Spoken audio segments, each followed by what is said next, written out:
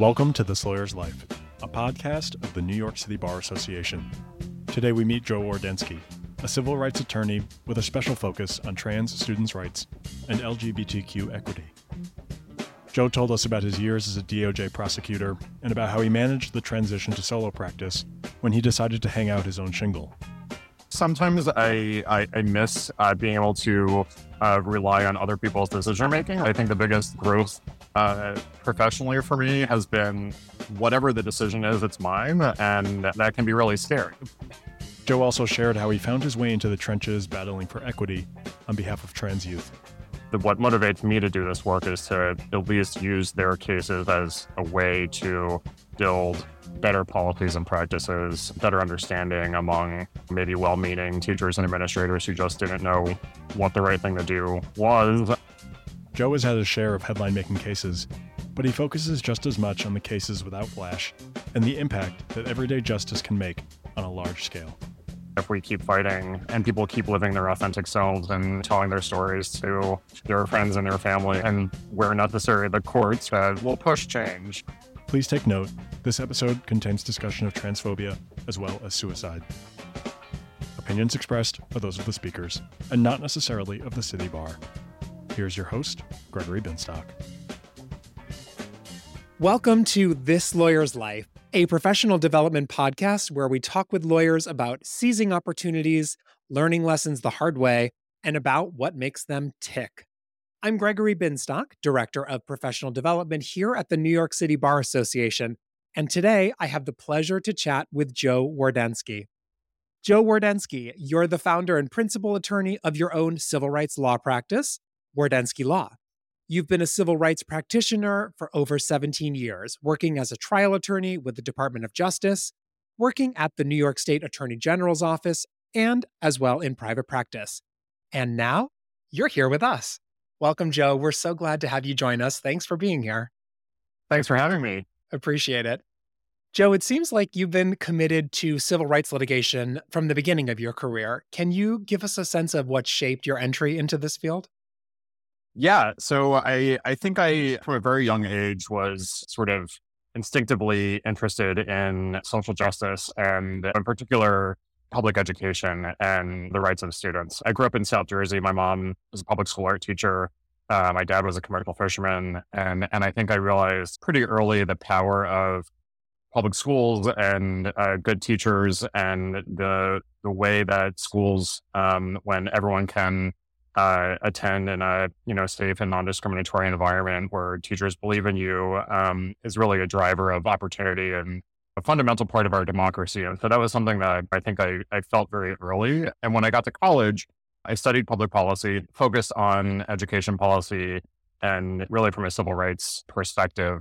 And through that, I think became more interested in education, both as an issue that I cared about personally, but also as something that I wanted to work on in my career, whether through the sort of policy lens or through law. After college, I worked for just over 2 years at a nonprofit organization here in New York called the Campaign for Fiscal Equity, which was a nonprofit organization that was the plaintiff in the landmark constitutional challenge to the New York State school funding formula that was chronically underfunding New York City public schools and other urban public school districts in the state.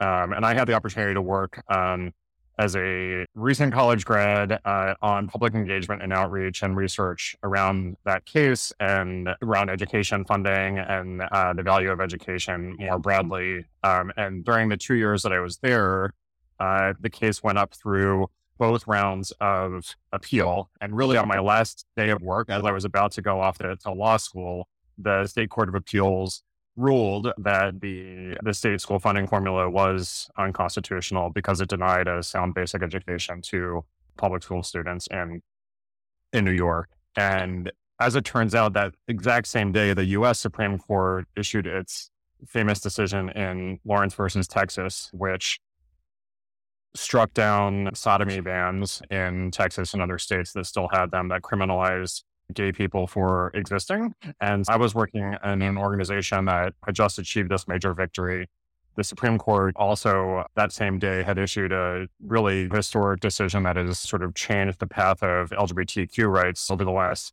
20 years. And if I hadn't already realized it, I realized that this is what I want to do, right? That creative, passionate lawyers can use the courts as a tool to make the world a better place. And that drove me through law school and beyond to go down the career path that I have. So we're talking about LGBTQ rights. You're a recognized leader in that form of litigation in a variety of fashions. What helped shape your passion in that area?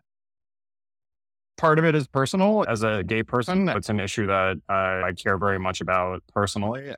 Professionally, I think I started to work on LGBTQ rights issues and LGBTQ student rights issues in particular as sort of an outgrowth of my work in the education non-discrimination space. After law school, I worked for 2 years at a big law firm in New York. And after that, I went in 2010 to the Department of Justice Civil Rights Division in DC, where I worked in the educational opportunities section of the division for almost 6 years.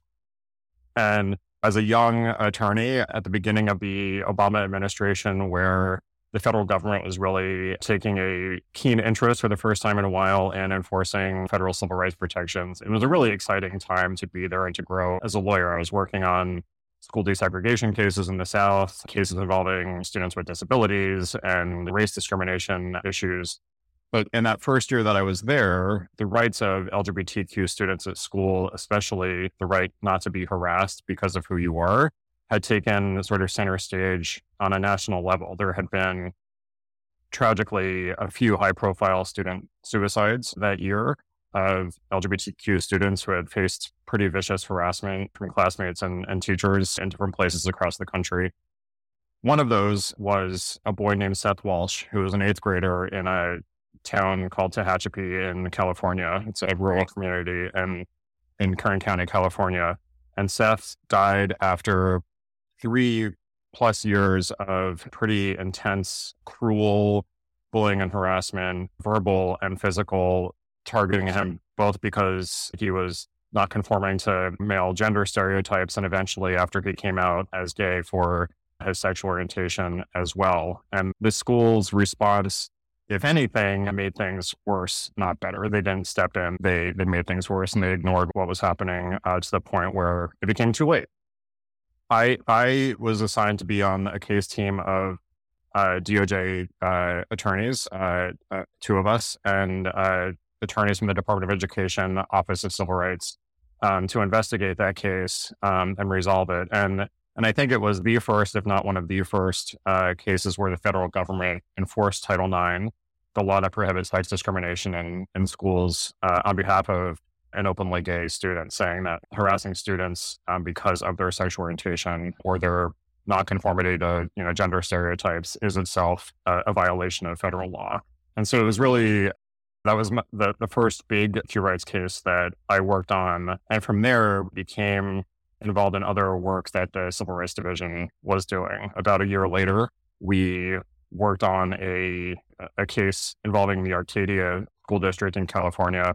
It was the first case ever that the federal government had done on behalf of a transgender student. The student was a middle school trans boy. He had transitioned in relatively early childhood, had been living as a boy in all respects for many years, but the school was refusing to respect the fact that he was a boy in multiple ways, including bathroom access, sometimes name usage. It came to a head when there was a camp for kids in his grade early in the fall, I think, of his 7th grade year. And the school forced him to stay in a cabin all by himself instead of with any of his other classmates who were all staying in groups. So we investigated that case. We resolved it. The resolution agreement was basically treat him as a boy in all respects for the rest of his time in school. And that seems like a very simple proposition. It still does to me, but unfortunately, we're still fighting those fights. And what was powerful about that to me was just being able early in my career to be part of enforcing existing federal civil rights protections for a group of students who had been largely ignored until that point was super meaningful for me. And it set the path for me to continue to work on those issues, trans students' rights and LGBTQ rights more generally, now for the next 10 years as a really core fundamental part of my civil rights practice.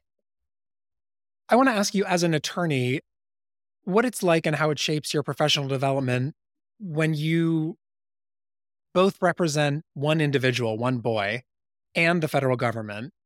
I think a lot of folks see these cases on the news and they understand in some way or shape or form the public policy aspect.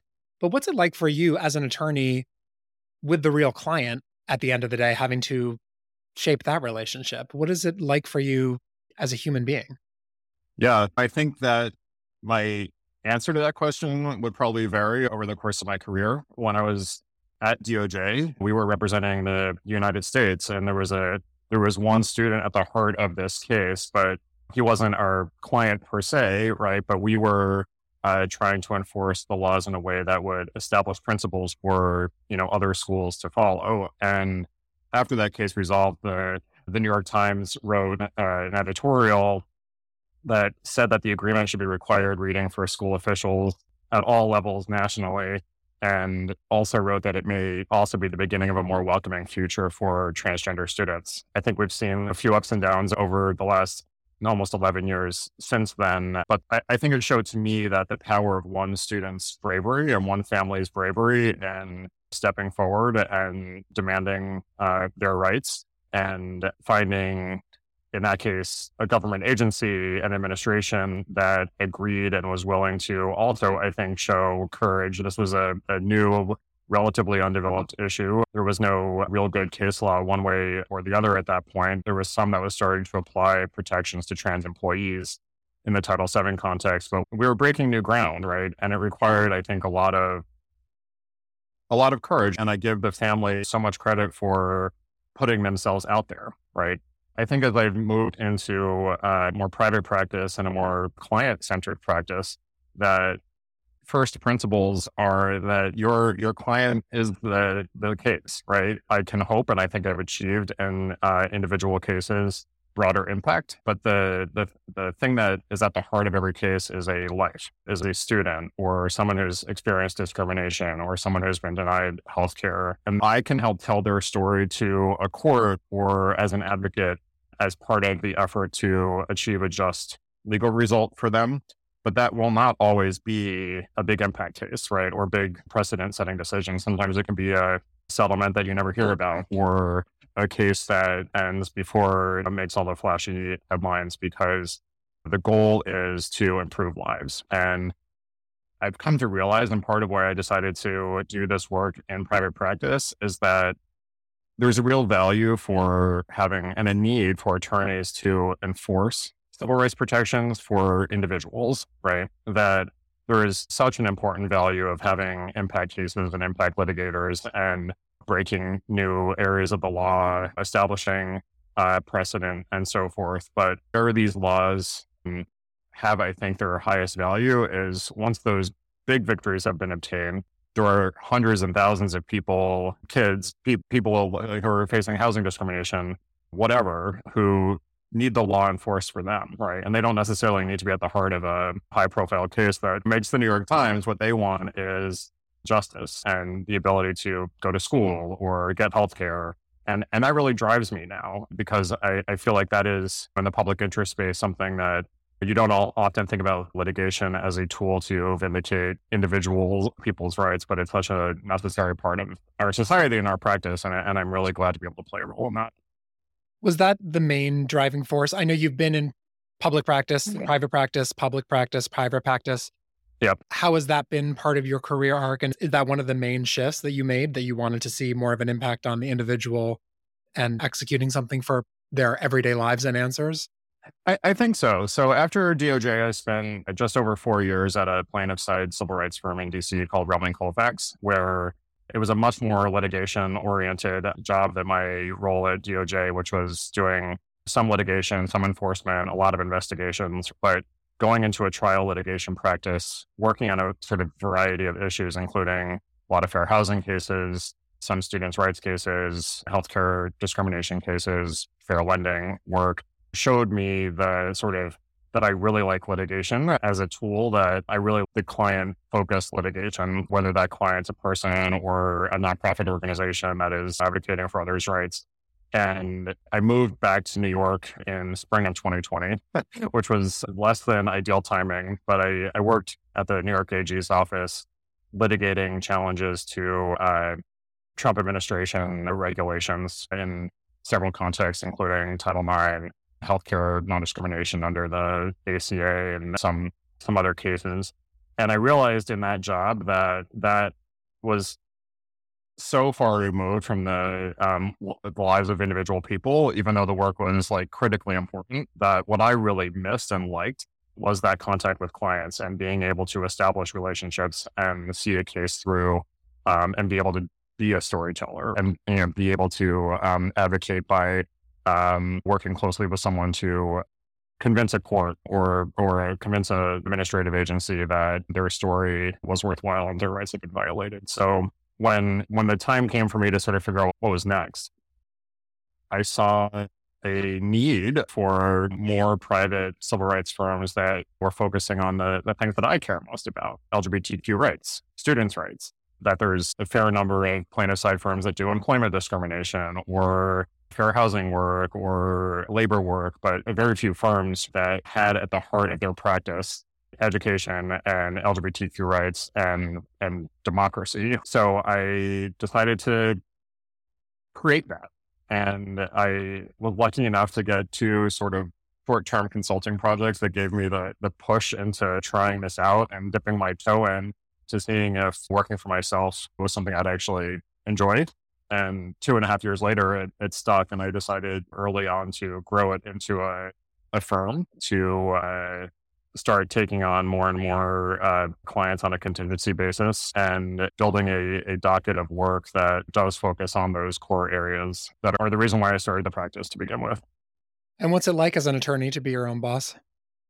I actually enjoy it quite a lot. Sometimes I miss being able to rely on other people's decision making. I think the biggest growth professionally for me has been whatever the decision is, it's mine. And that can be really scary, right? I think it's been going okay so far, but that was the biggest transition. I also miss having colleagues. Very early on, I decided to start hiring law students as law clerks. One, because I wanted to be in a work environment where we were collaborating and where I had coworkers. And basically every semester in summer since then, I've had one or two law students working with me.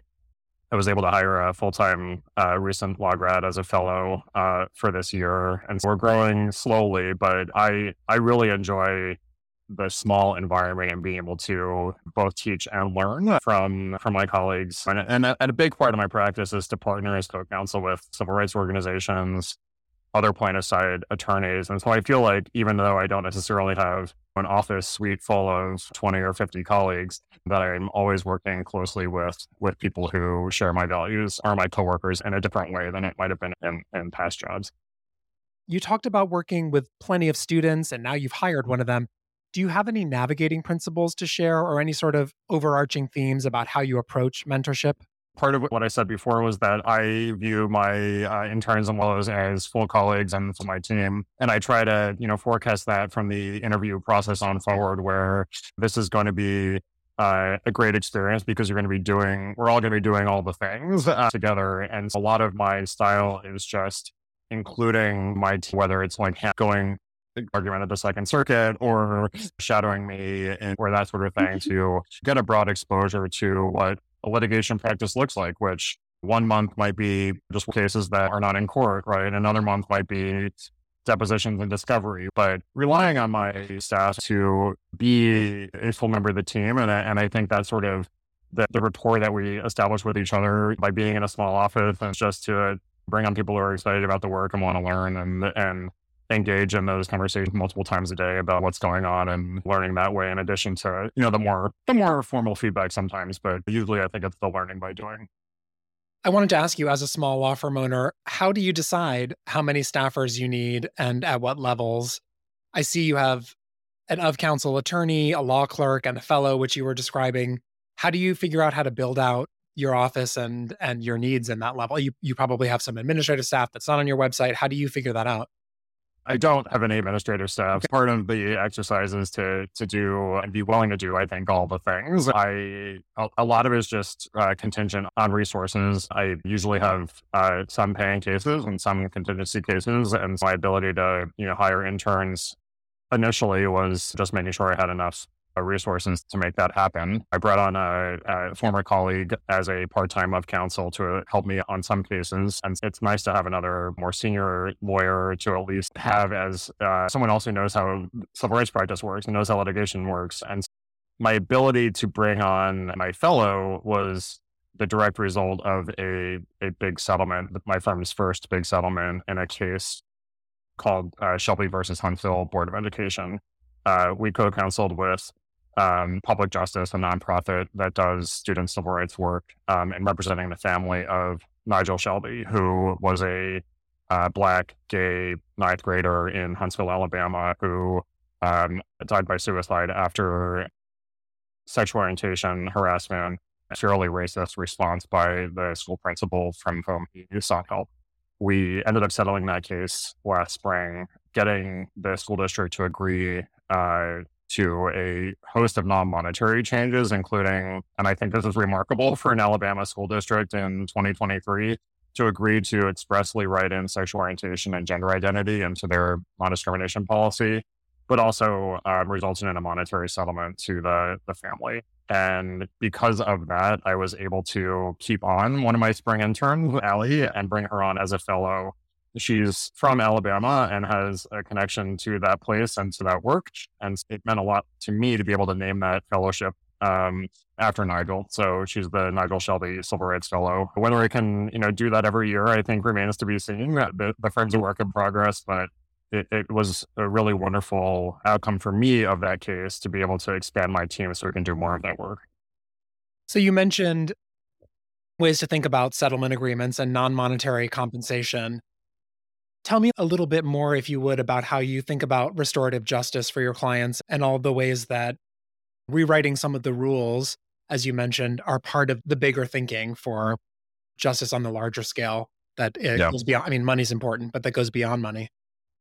Yeah. And I think that because my civil rights practice started as a DOJ attorney, where we weren't thinking about the money aspect at all, right? That wasn't part of our toolbox. We were working with school districts to fundamentally adopt, policies and practices that would make their schools a safer and more inclusive place for students who were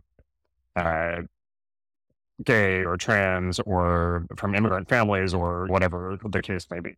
So that is still how I think as a lawyer, and want in every case where I can to negotiate non-monetary changes, which can be something as small as in a fair housing case of a landlord discriminated against, in one of my cases, a couple because they were about to have a baby, to go to a fair housing training and understand why that was not lawful and not okay, to working with schools to adopt changes that might actually improve the lives of other students. Like a lot of the cases that I've talked about have been where the student whose case it is, it's too late, right? And what motivates me to do this work is to at least use their cases as a way to build better policies and practices, better understanding among maybe well-meaning teachers and administrators who just didn't know what the right thing to do was, or needed some training on how to respond to bullying in their classrooms, and make that a way to protect other students on the front end, so that we, don't have the most tragic cases, and that schools can nip these issues in the bud before they become federal civil rights lawsuits. Let's turn for a second to your relationship with the City Bar. I think we got your name from some leadership at the City Bar Justice Center. Have you been involved with some of their projects? Yeah, I worked with the pro se legal project of the City Bar Justice Center, which works with pro se clients in the Eastern District of New York. Have talked to a few clients about their cases and working through their issues, and also have helped the leaders of that project sort of brainstorm on areas of the law that I know a little bit about, fair housing and protections for students to help, them educate and work with clients who are bringing cases in those areas on their own. Excellent. I also wanted to ask you, I see that you have a master's in public policy, which we discussed a little bit, and I believe you earned it the same year as your JD. So I wanted to ask, how you decided to pursue like the joint degree in the first place and how we've discussed a little bit of how you put it to use, but just how those things work in symbiosis. And also help me understand, if the JD was at Northwestern and the master is at Harvard, are you gaming the time space continuum, or how does this happen? Good questions, all. So it was a joint degree, and Northwestern and the Kennedy School at Harvard had an arrangement where you could do a joint JD MP at the two schools. The Kennedy School has those joint programs with a lot of law schools, and Northwestern was one.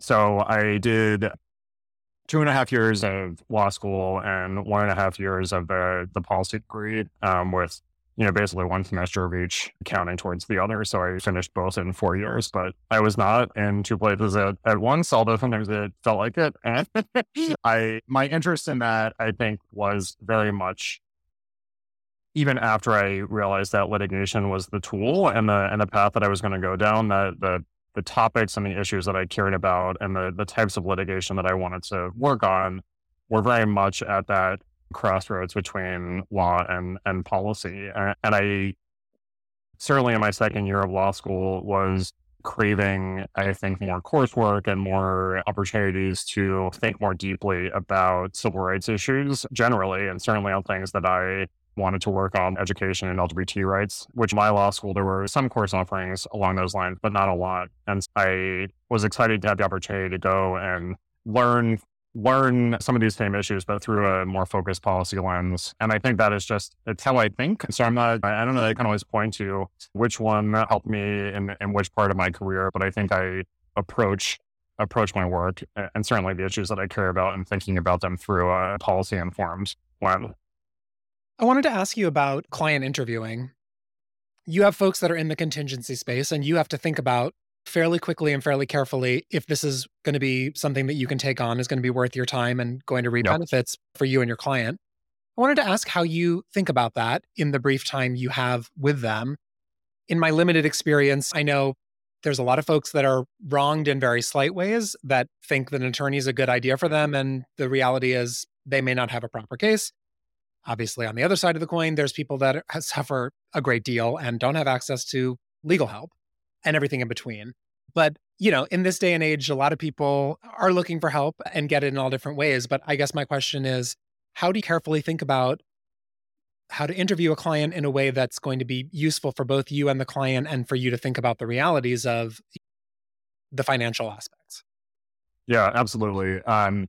And I think that is something, a formula or a process I haven't, quite perfected yet. I'm not sure that you can, but it's certainly, a question I've been thinking about and asking myself a lot, over the last year as I really opened up the possibility of taking on more than one contingency case at a time. And one way that I get individual clients or cases is through referrals from other organizations, fair housing organizations that have vetted or worked up a case or assisted a client in an administrative proceeding that, where the client now wants to go to pursue their claims in court, through referral nonprofits that have hotlines and do referrals out.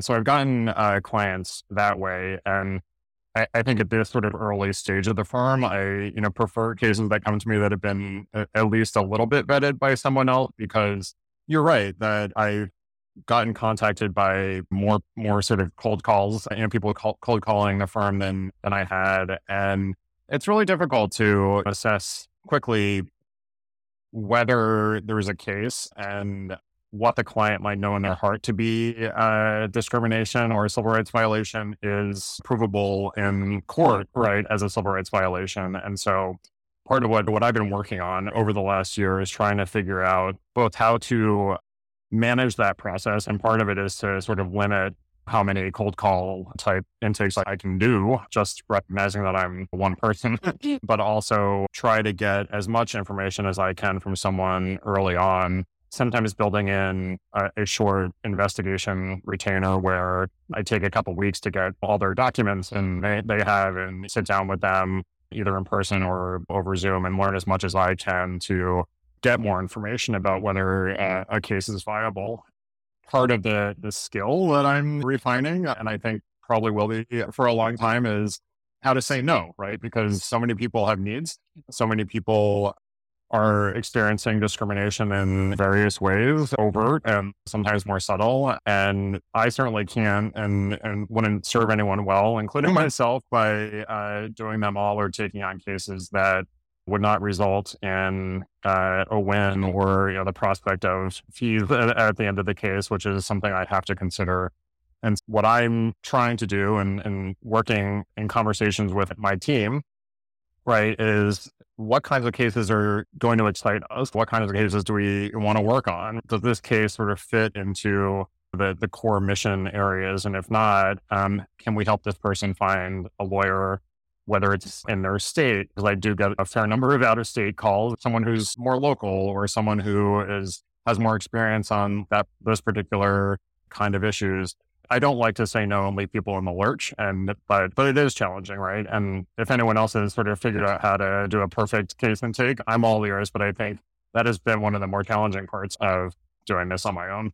So one of the areas of concern that you have that we haven't really touched on is voting rights.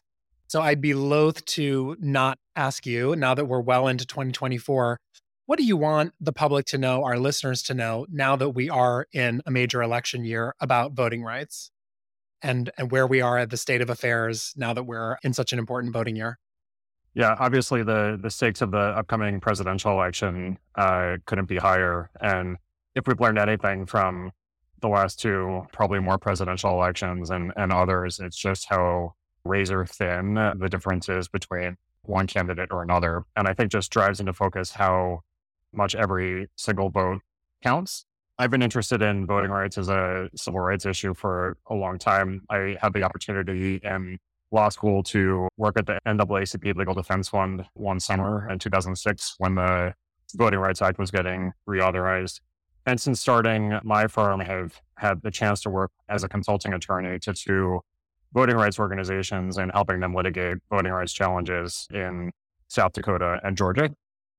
The one case that I spent the most time in was a case where I partnered with Demos, a voting rights organization, and the Native American Rights Fund in representing several South Dakota tribes and challenging the state of South Dakota's failure to comply with the National Voter Registration Act. And that statute, which is more commonly known as the Motor Voter Law, requires states to automatically register people to vote when they apply for a driver's license, renew their license, or apply for social service benefits.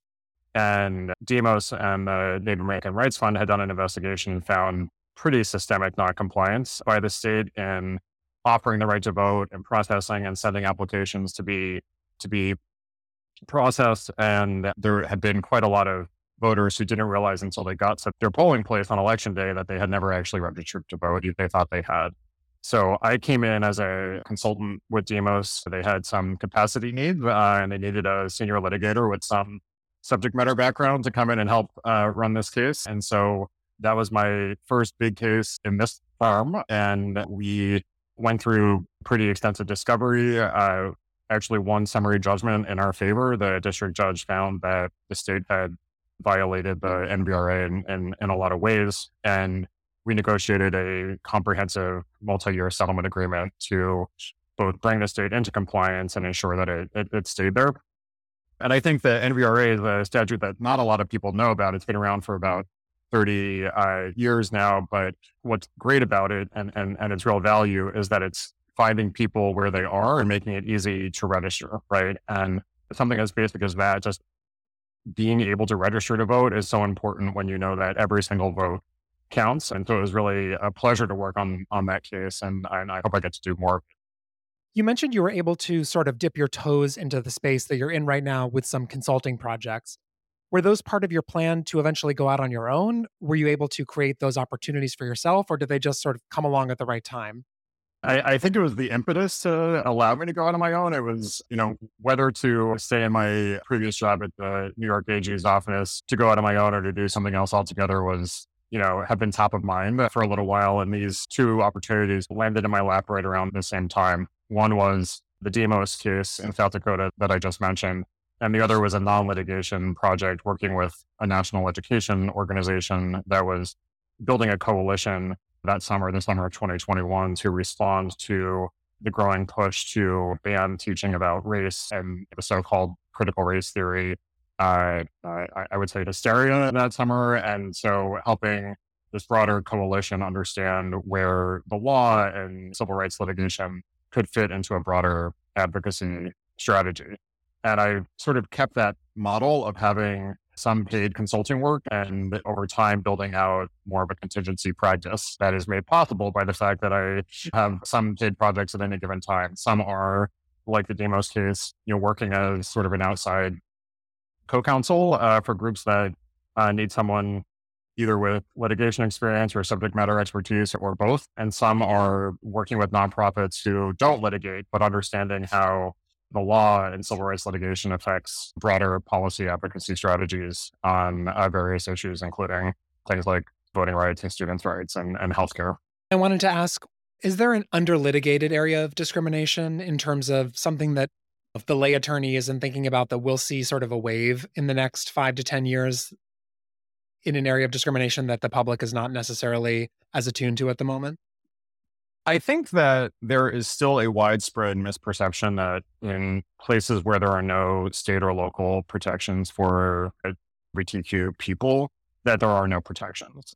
And that's an issue I faced at DOJ. It's an issue that I faced in a lot of the cases that I worked on, where the federal laws that prohibit discrimination in employment and in education and in housing on the basis of sex, now, after the Supreme Court's decision in Bostock a couple of years ago, protect LGBTQ people from discrimination based on their sexual orientation or gender identity. And I still see reporting, or hear even advocates talk about if the state doesn't have express protections for sexual orientation, that those protections don't exist. And what that means is that state doesn't have those protections, and that the federal courts in that jurisdiction may or may not have approached that issue before, but that there is a lot more opportunity if someone's facing discrimination in housing because they're gay or trans, for example. There have been very few cases, fair housing cases, involving LGBTQ discrimination.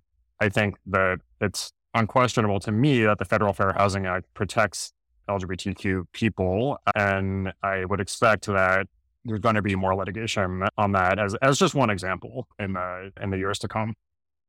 Joe, back in the good old days when things were on the up and up and there were lots of expansion of civil rights, did you ever think that in the future things could go back in a different direction? I mean, Roe being an obvious one, but did it ever occur to you that obviously times change, political avenues change, the Supreme Court changes, but just looking at it from a 10,000-foot perspective, how do you see and how do you think the public should think about civil rights movements moving forward and backwards? I think a lot of us are living this in real time right now. And, I'm 45, people my age or younger, I think we have only been adults, until the last couple of years when rights were expanding, right? And it seemed like the world was becoming, more accepting generally. And that just changed 180 in the last couple of years. And so the types of rhetoric, the types of hate, the types of anti-Black, anti-LGBTQ, anti-immigrant dialogue that has become seemingly acceptable to some degree on a national level is shocking, right? But I don't think it's the end of the story, right? And as a civil rights lawyer, I can't believe that, right? Because there have been ups and downs, and even though the first 20 years of first 15 or 20 years of the 21st century were a time of growth, there's always been a push and pull, and you don't have to go that much further back to see that there are things that felt like lost causes weren't anymore. I talked about when I started law school, Lawrence versus Texas had just been decided. But a year later, 2004, was when states across the country in the 2004 election were passing these mini DOMA laws prohibiting in their state constitutions same-sex marriage, right? And it felt like we were going over a cliff, right? It sort of felt in a lot of ways how we feel right now about where rights are going. And it didn't take long, and it didn't take so many years before that reversed. And I don't know that in 2004 we would have predicted that marriage equality would have been the law of the land just a few years later. And so these setbacks, I think, have to be and are, temporary, right? And that my job as a civil rights lawyer is to use the tools that are available to continue to push to make that change. One of my, biggest and most important cases I didn't mention yet was Whitaker versus Kenosha School District. So when I was at Relman, because of the work on trans students that I had done at DOJ, the Transgender Law Center asked me if we wanted to co-counsel on this trans student case representing a high school student, Ash Whitaker, a trans boy in Kenosha, Wisconsin, whose school was banning him from the boys' bathrooms, proposing that he potentially have to wear a green wristband so they could monitor his bathroom use. We're actually logging when he went into and out of the bathrooms. Initially wouldn't let him run for junior prom king, just a host of things that were pretty bad. And we, brought a federal lawsuit in 2016, got before his senior year, or at the beginning of his senior year, a preliminary injunction allowing him to use boys' restrooms for the rest of that year. It went to the Seventh Circuit. I had the honor of being able to argue that case before the Seventh Circuit with his mom in the room and a panel of judges who got it, understood why this was discrimination and unnecessary and singling out a student for mistreatment in a way that was only harming him and not helping anyone else. And we saw after winning that appeal, the decision came out just a few days before he graduated, and it really was just a wonderful graduation gift that we were able to give him his senior year back and allow him to be the boy that he is without having to think about a lawsuit every day. But that was a really optimistic moment, right? It was 2017. It seemed like what might have been a controversial issue was not taking hold as a truly controversial issue. It took maybe 6 more years for that to happen, but it shows that the world can understand these issues, and I think does understand these issues more than the public dialogue around it might suggest, and that it gives me optimism that if we keep fighting and people keep living their authentic selves and telling their stories to their friends and their family, and where necessary, the courts will push change, but it's not going to be immediate or linear. Such an important point for all lawyers to keep in mind and hold close at heart in these interesting times. Joe Wardenski, thank you so much for joining us on This Lawyer's Life. We really appreciate your time. Thanks so much. Thank you for listening to this episode of This Lawyer's Life. Opinions expressed are those of the speakers and not necessarily of the City Bar. If you enjoy this podcast, please like and subscribe wherever you listen. Find more City Bar podcasts on Apple, Spotify, Google, iHeart, or at our website at www.nycbar.org/podcasts. Be sure to check out Building Belonging, a podcast that embraces authentic conversations about DEIB solutions by amplifying the most marginalized voices in the legal industry and exploring spaces others dare not. This podcast was produced and edited by Eli Cohen.